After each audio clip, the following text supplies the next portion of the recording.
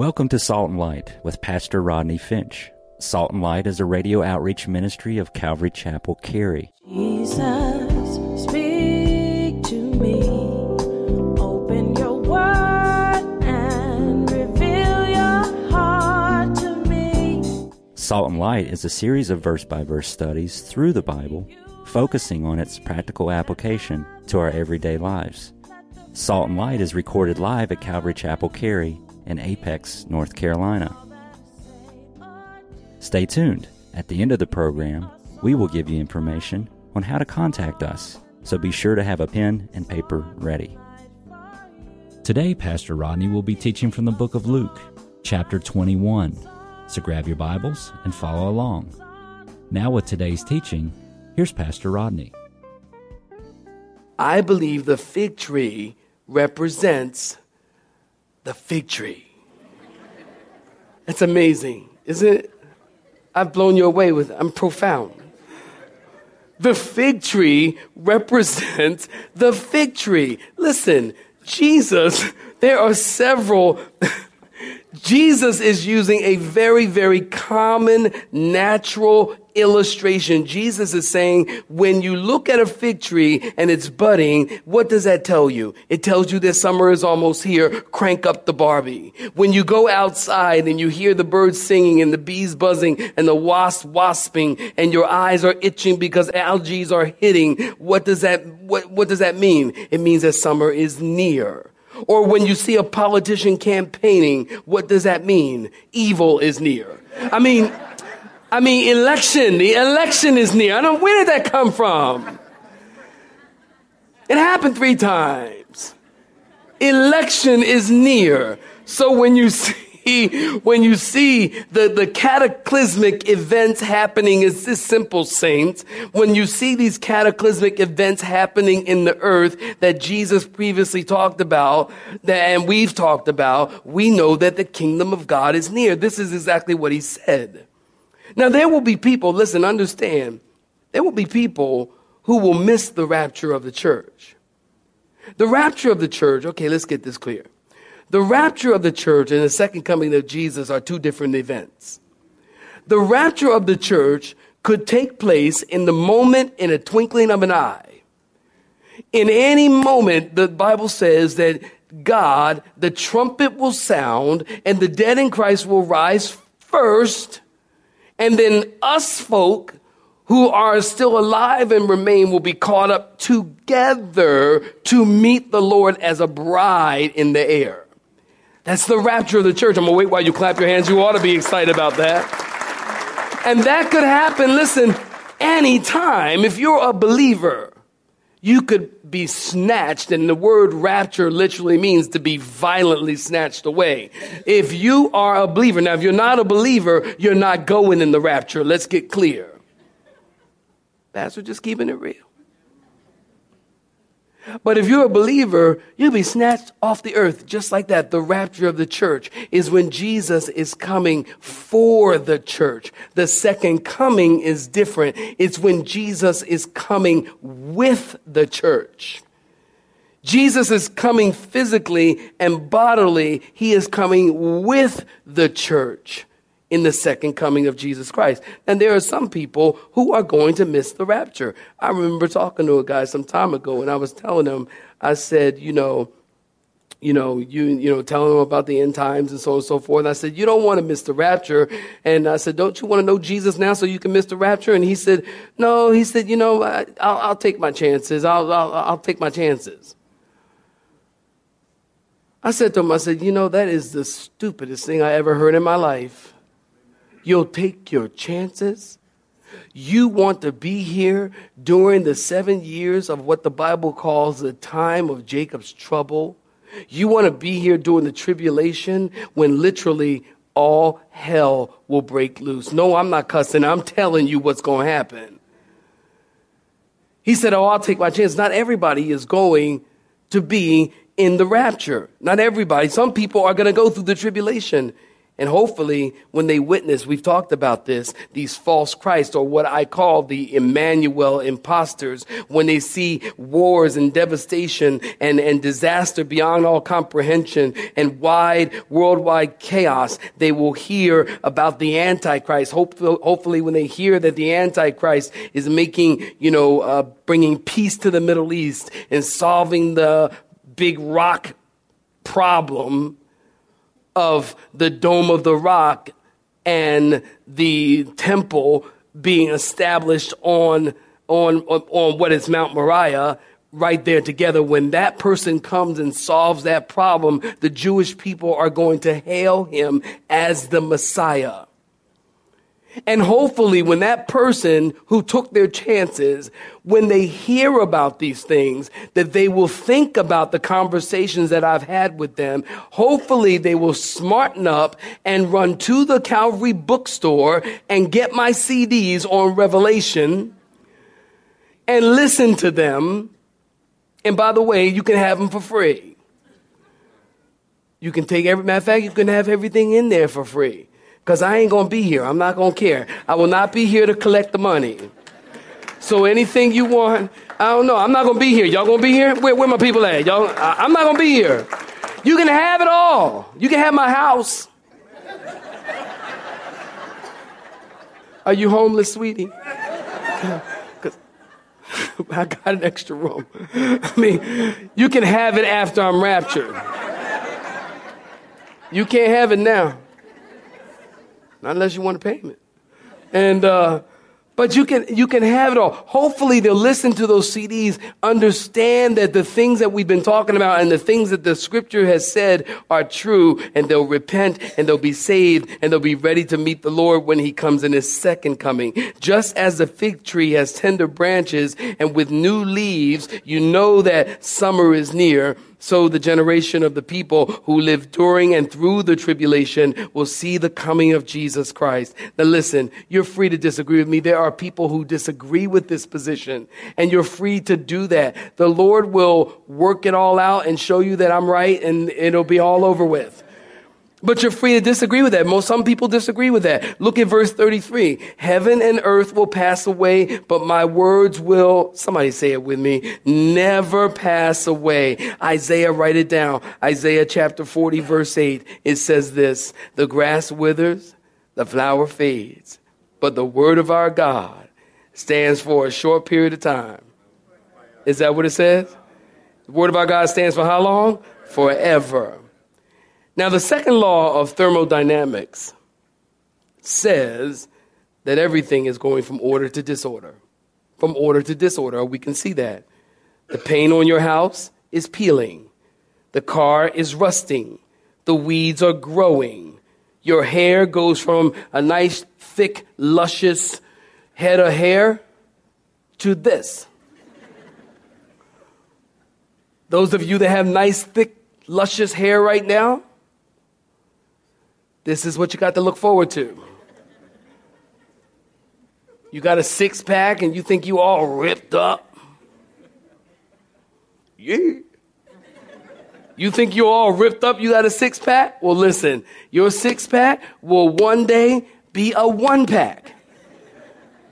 Just a one-pack, because the second law of thermodynamics says everything goes from order to disorder. Man is frail and fleeting and things are fading, but the only thing that lasts is the word of God.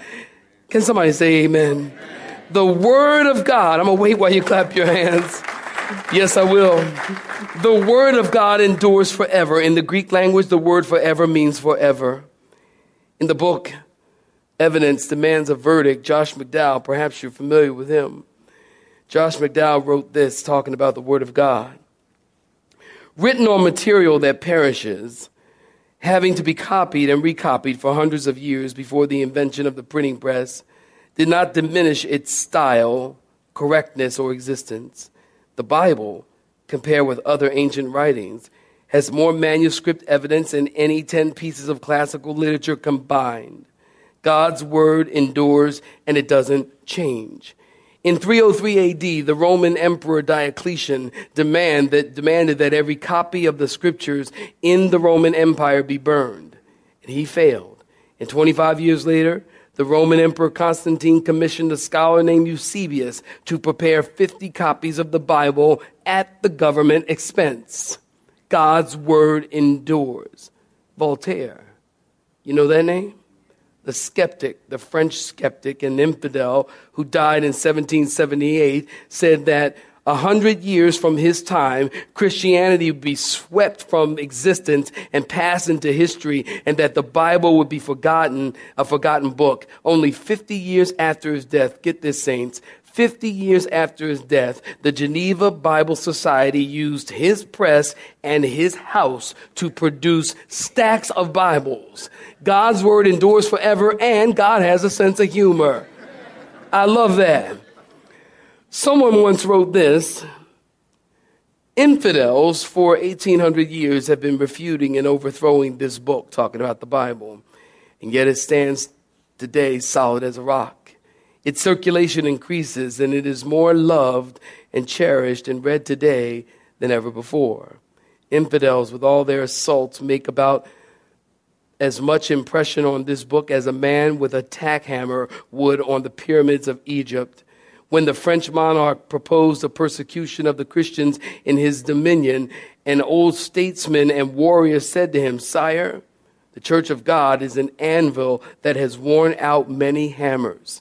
And so the hammers of the infidels have been pecking away at this book for ages, but the hammers are worn out and the anvil still endures. If this book had not been the book of God, men would have destroyed it long ago. Emperors and popes and kings and priests and princes and rulers have all tried their hand at destroying this book, but they die and the book lives on.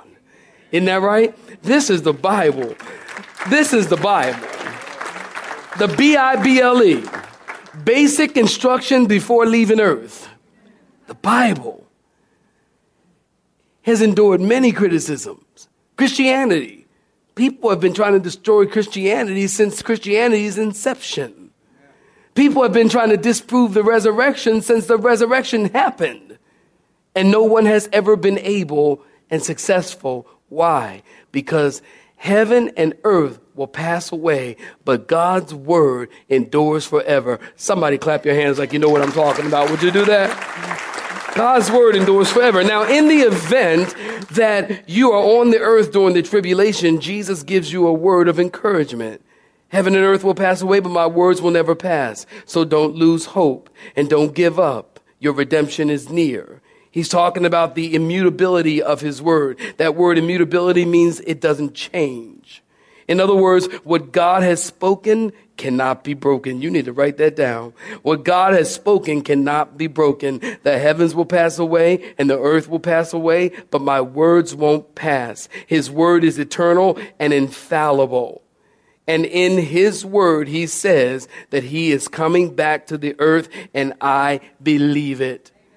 I believe it. Where my people at? I believe it. And people say, "Oh, you screwball Christians. You've been talking about Jesus is coming back. He's coming back. You screwball Christians." Listen, put me in the category of the screwball Christians. Because I believe that Jesus is coming back someday. And I believe, listen, watch this. You're going to love it. I believe we are closer to the return of Jesus than any other generation that has ever walked the earth. What do you mean, Rodney? What I mean is, there are things that the Bible tells us that need to be in place before the coming of the Lord. Now, yes, the apostles and the prophets have always talked about the coming of the Lord, and I think that's right, because 1 John chapter 3, verse 3 tells us that the hope of the coming of the Lord has a purifying effect on us. So we need to continue to talk about the coming of the Lord. But there are things that needed to be in place before the Lord comes that were not in place 50 years ago, but are in place now. For example, Revelation talks about these two men who are lying in the street dead, and the whole world sees them. Well, 50 years ago, that was not possible. Today, that is possible. When I returned from Saudi Arabia, for Operation Desert Storm. I got home. First thing I did was turn on the news, and we were bombing some facility in, I believe it was El Jubal. We were bombing some facility there. And we watched the world, watched that bombing happen in real time. In real time. Well, that wasn't possible 50 years ago. It is possible right now. Things needed to be in place before the coming of the Lord. We've been talking about that for weeks now. So I believe that we are closer to the return of the Lord than any other generation. And you can call me a screwball Christian all you want. And I will tell you this. I believe that you are a screwball if you believe that a man is going to come and bring peace to the entire world. That one man is going to come and settle all the problems between the nations. Listen, there will never be peace. Listen. There will never be peace on earth until the Prince of Peace is reigning on the throne. Never. There'll always be wars, and there'll always be rumors of wars. Jesus is coming again. And so, here we have in verse 34 through 37, we just read it. Take heed. Go ahead and look at verse 34. Take heed to yourselves, lest your hearts be weighed down. Listen, if you know that Jesus is coming, take heed to yourselves. It doesn't say take heed for your wife. It doesn't say take heed for your husband. It doesn't say take heed for your children or your best friend. This is a personal application. Take heed to yourselves. It means to be on guard. Don't get lazy. Don't give up. Don't cave in, lest your heart become heavy and weighed down with carousing or drunkenness. And that day, the word that day refers to the tribulation. That day comes upon you unaware. The idea here is as we look at the condition of the world and we know that Jesus is coming back, that it should have an effect on the way that you live. His return should have an effect on your present and on your future. And that should cause you to keep looking for Jesus so that you can be ready. And if you don't keep looking for him and have that hope of his soon return, you'll become depressed. You'll become worried. You'll become burdened down. You'll become dull. Listen, we got to be careful concerning worry and anxiety. Because worry, somebody, this is for you. Worry and anxiety can be used as a tool of Satan. Satan will use doubt and discouragement to weigh you down, and you'll miss out on the plan and the purpose that God has for your life. Does anybody know what I'm talking about? Worry can weigh you down, and you get all caught up in the cares of this life. And what about this? And what about that? And what about this? Don't you know, first of all, this is not your home. The Bible says we are strangers and pilgrims passing through. If you're a Christian, this is not your home. This is like apartment living. You know, when you live in an apartment, some of y'all know what I'm talking about. You live in an apartment. You don't get comfortable. And there's nothing wrong with an apartment. Don't misunderstand me. I lived in one for many, many years. Several. But you don't get comfortable in an apartment. You don't paint the walls the way you want and do whatever you want to do in an apartment. Why? Because it ain't yours. It's not your home. So you live there, but you don't get comfortable there. For the Christian, we live in this world, but we are not of this world. We're not to get comfortable in this world because Jesus is going to come back someday and take us to be with him in our home in heaven. Anybody know what I'm talking about? Is that right? Our home is in heaven. Your home is in heaven. Don't get too comfortable here. You get weighed down with the cares of this world, and it causes you to become depressed. The answer for feeling weighed down it isn't getting drunk or carousing or antidepressants. The answer for feeling weighed down is to expect the return of the Lord. The answer for feeling weighed down is, somebody wrote a song about it. Turn your eyes upon Jesus. Look full in his wonderful face, and the things of the world will grow strangely dim in the light of his glory and grace. The more you focus on Jesus, the dimmer the problems and things, they start fading to the background. Anybody know what I'm talking about? Yeah, they just start fading to the background because your focus and your mind is on him. I tell people, look, if you want to have a happy life, live your life backward. What do you mean, Rodney? Live your life from heaven to earth. Heavenly minded. Now, don't be so heavenly minded you're no earthly good, because that's weird. The best word I can come up with right there. But live your life so that my mind is in heaven and my thoughts are in heaven. And God, what do you want me to do? And God, where do you want me to go? And God, where do you want me to place my resources, my time, my talent, my money? How do you want me to live my life, God? Live your life backward from heaven to earth. And most Christians live their life from earth and they try to squeeze in a little bit of heavenly thoughts. That's bad. And that's what causes you to become weighed down. Jesus said in verse 34, go ahead and look at it. If you're weighed down with the cares of this life, you'll find yourself partying, getting stoned. And that day, the tribulation will come on you unaware. For everyone who lives their life, never giving heed to the gospel of Jesus Christ, never giving heed to the things of God and the warnings in Scripture, if you live your life that way, the day of the Lord will come to you unaware. But for the believer, listen, the believer won't be surprised. Because a believer lives in a state of anticipation, watching and ready. Verse 36, watch therefore and pray always that you might be counted worthy to escape. I love that word, escape. Now there are certain views, let me wrap this up for you. There are several views concerning the tribulation and your position as it relates to the tribulation. And perhaps you're taking notes, you want to write down a few things. Some people are pre-tribulationists. Pre-tribulation means that you believe the church will be raptured before the tribulation begins, pre-tribulation. And then some people are mid-tribulationists. Mid-tribulationists believe the church will be raptured midway point into the tribulation. So if the tribulation is 7 years, then halfway, 3.5 years, then they believe the church will be raptured at that point, mid-tribulation. And then there are those who are post-tribulationists, they consider themselves.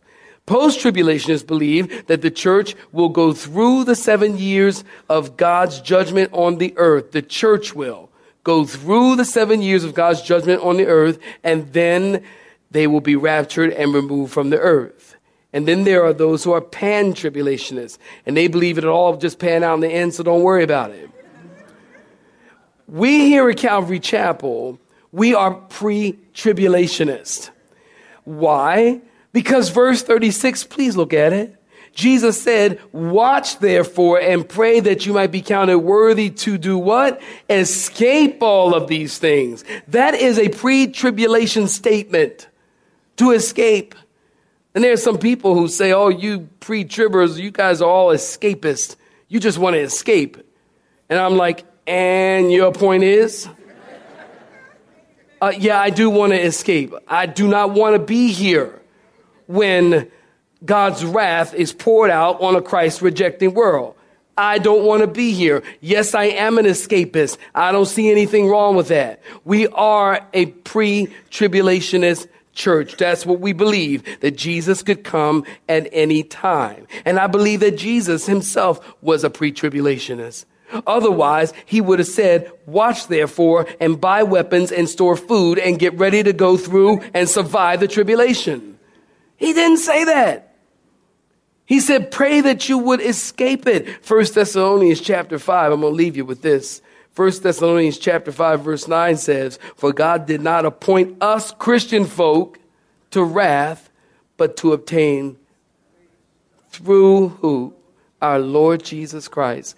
God did not appoint us to wrath. Listen, this message, it will either bring you comfort. This message will either give you affliction. You'll either leave today excited or you'll leave today fearful and frightened. I say leave today excited. I say leave today knowing that your redemption draws near. I say leave today, if you don't know Jesus, I say leave today knowing Jesus Christ. I say leave today, even if you've been away from the Lord for some period of time. Maybe you were walking with the Lord for some time and you fell away. It's happened to everybody. Everyone has gotten off track and lost their way. And nobody's in a position to judge anybody. Somebody say a better amen than that. Nobody can look at anybody and say, not me, not you, nobody. Everybody has their area that they struggle in. Everybody has some sin in their life. Nobody's perfect. I don't care how big their Bible is. And I don't care how spiritual they look. Some folks like to look spiritual, just holy, deep. Look like they've been baptized in pickle juice.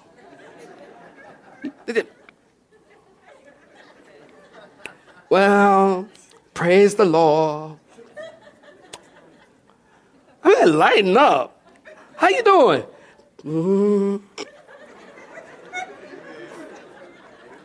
Blessed and highly favored. Whatever.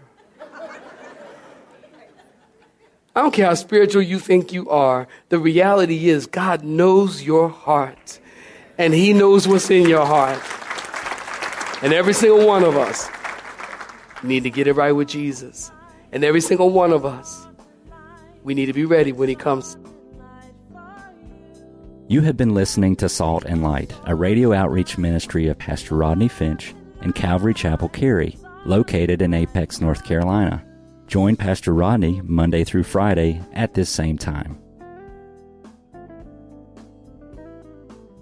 For information regarding service times, you can contact us at 1-800-293-0923. That's 1-800-293-0923.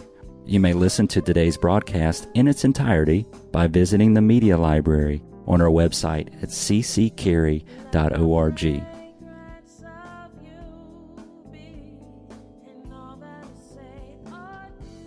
We would like to thank you for tuning in to Salt and Light and pray that you have been blessed. Until next time, may you be salt and light. Let me be a salt.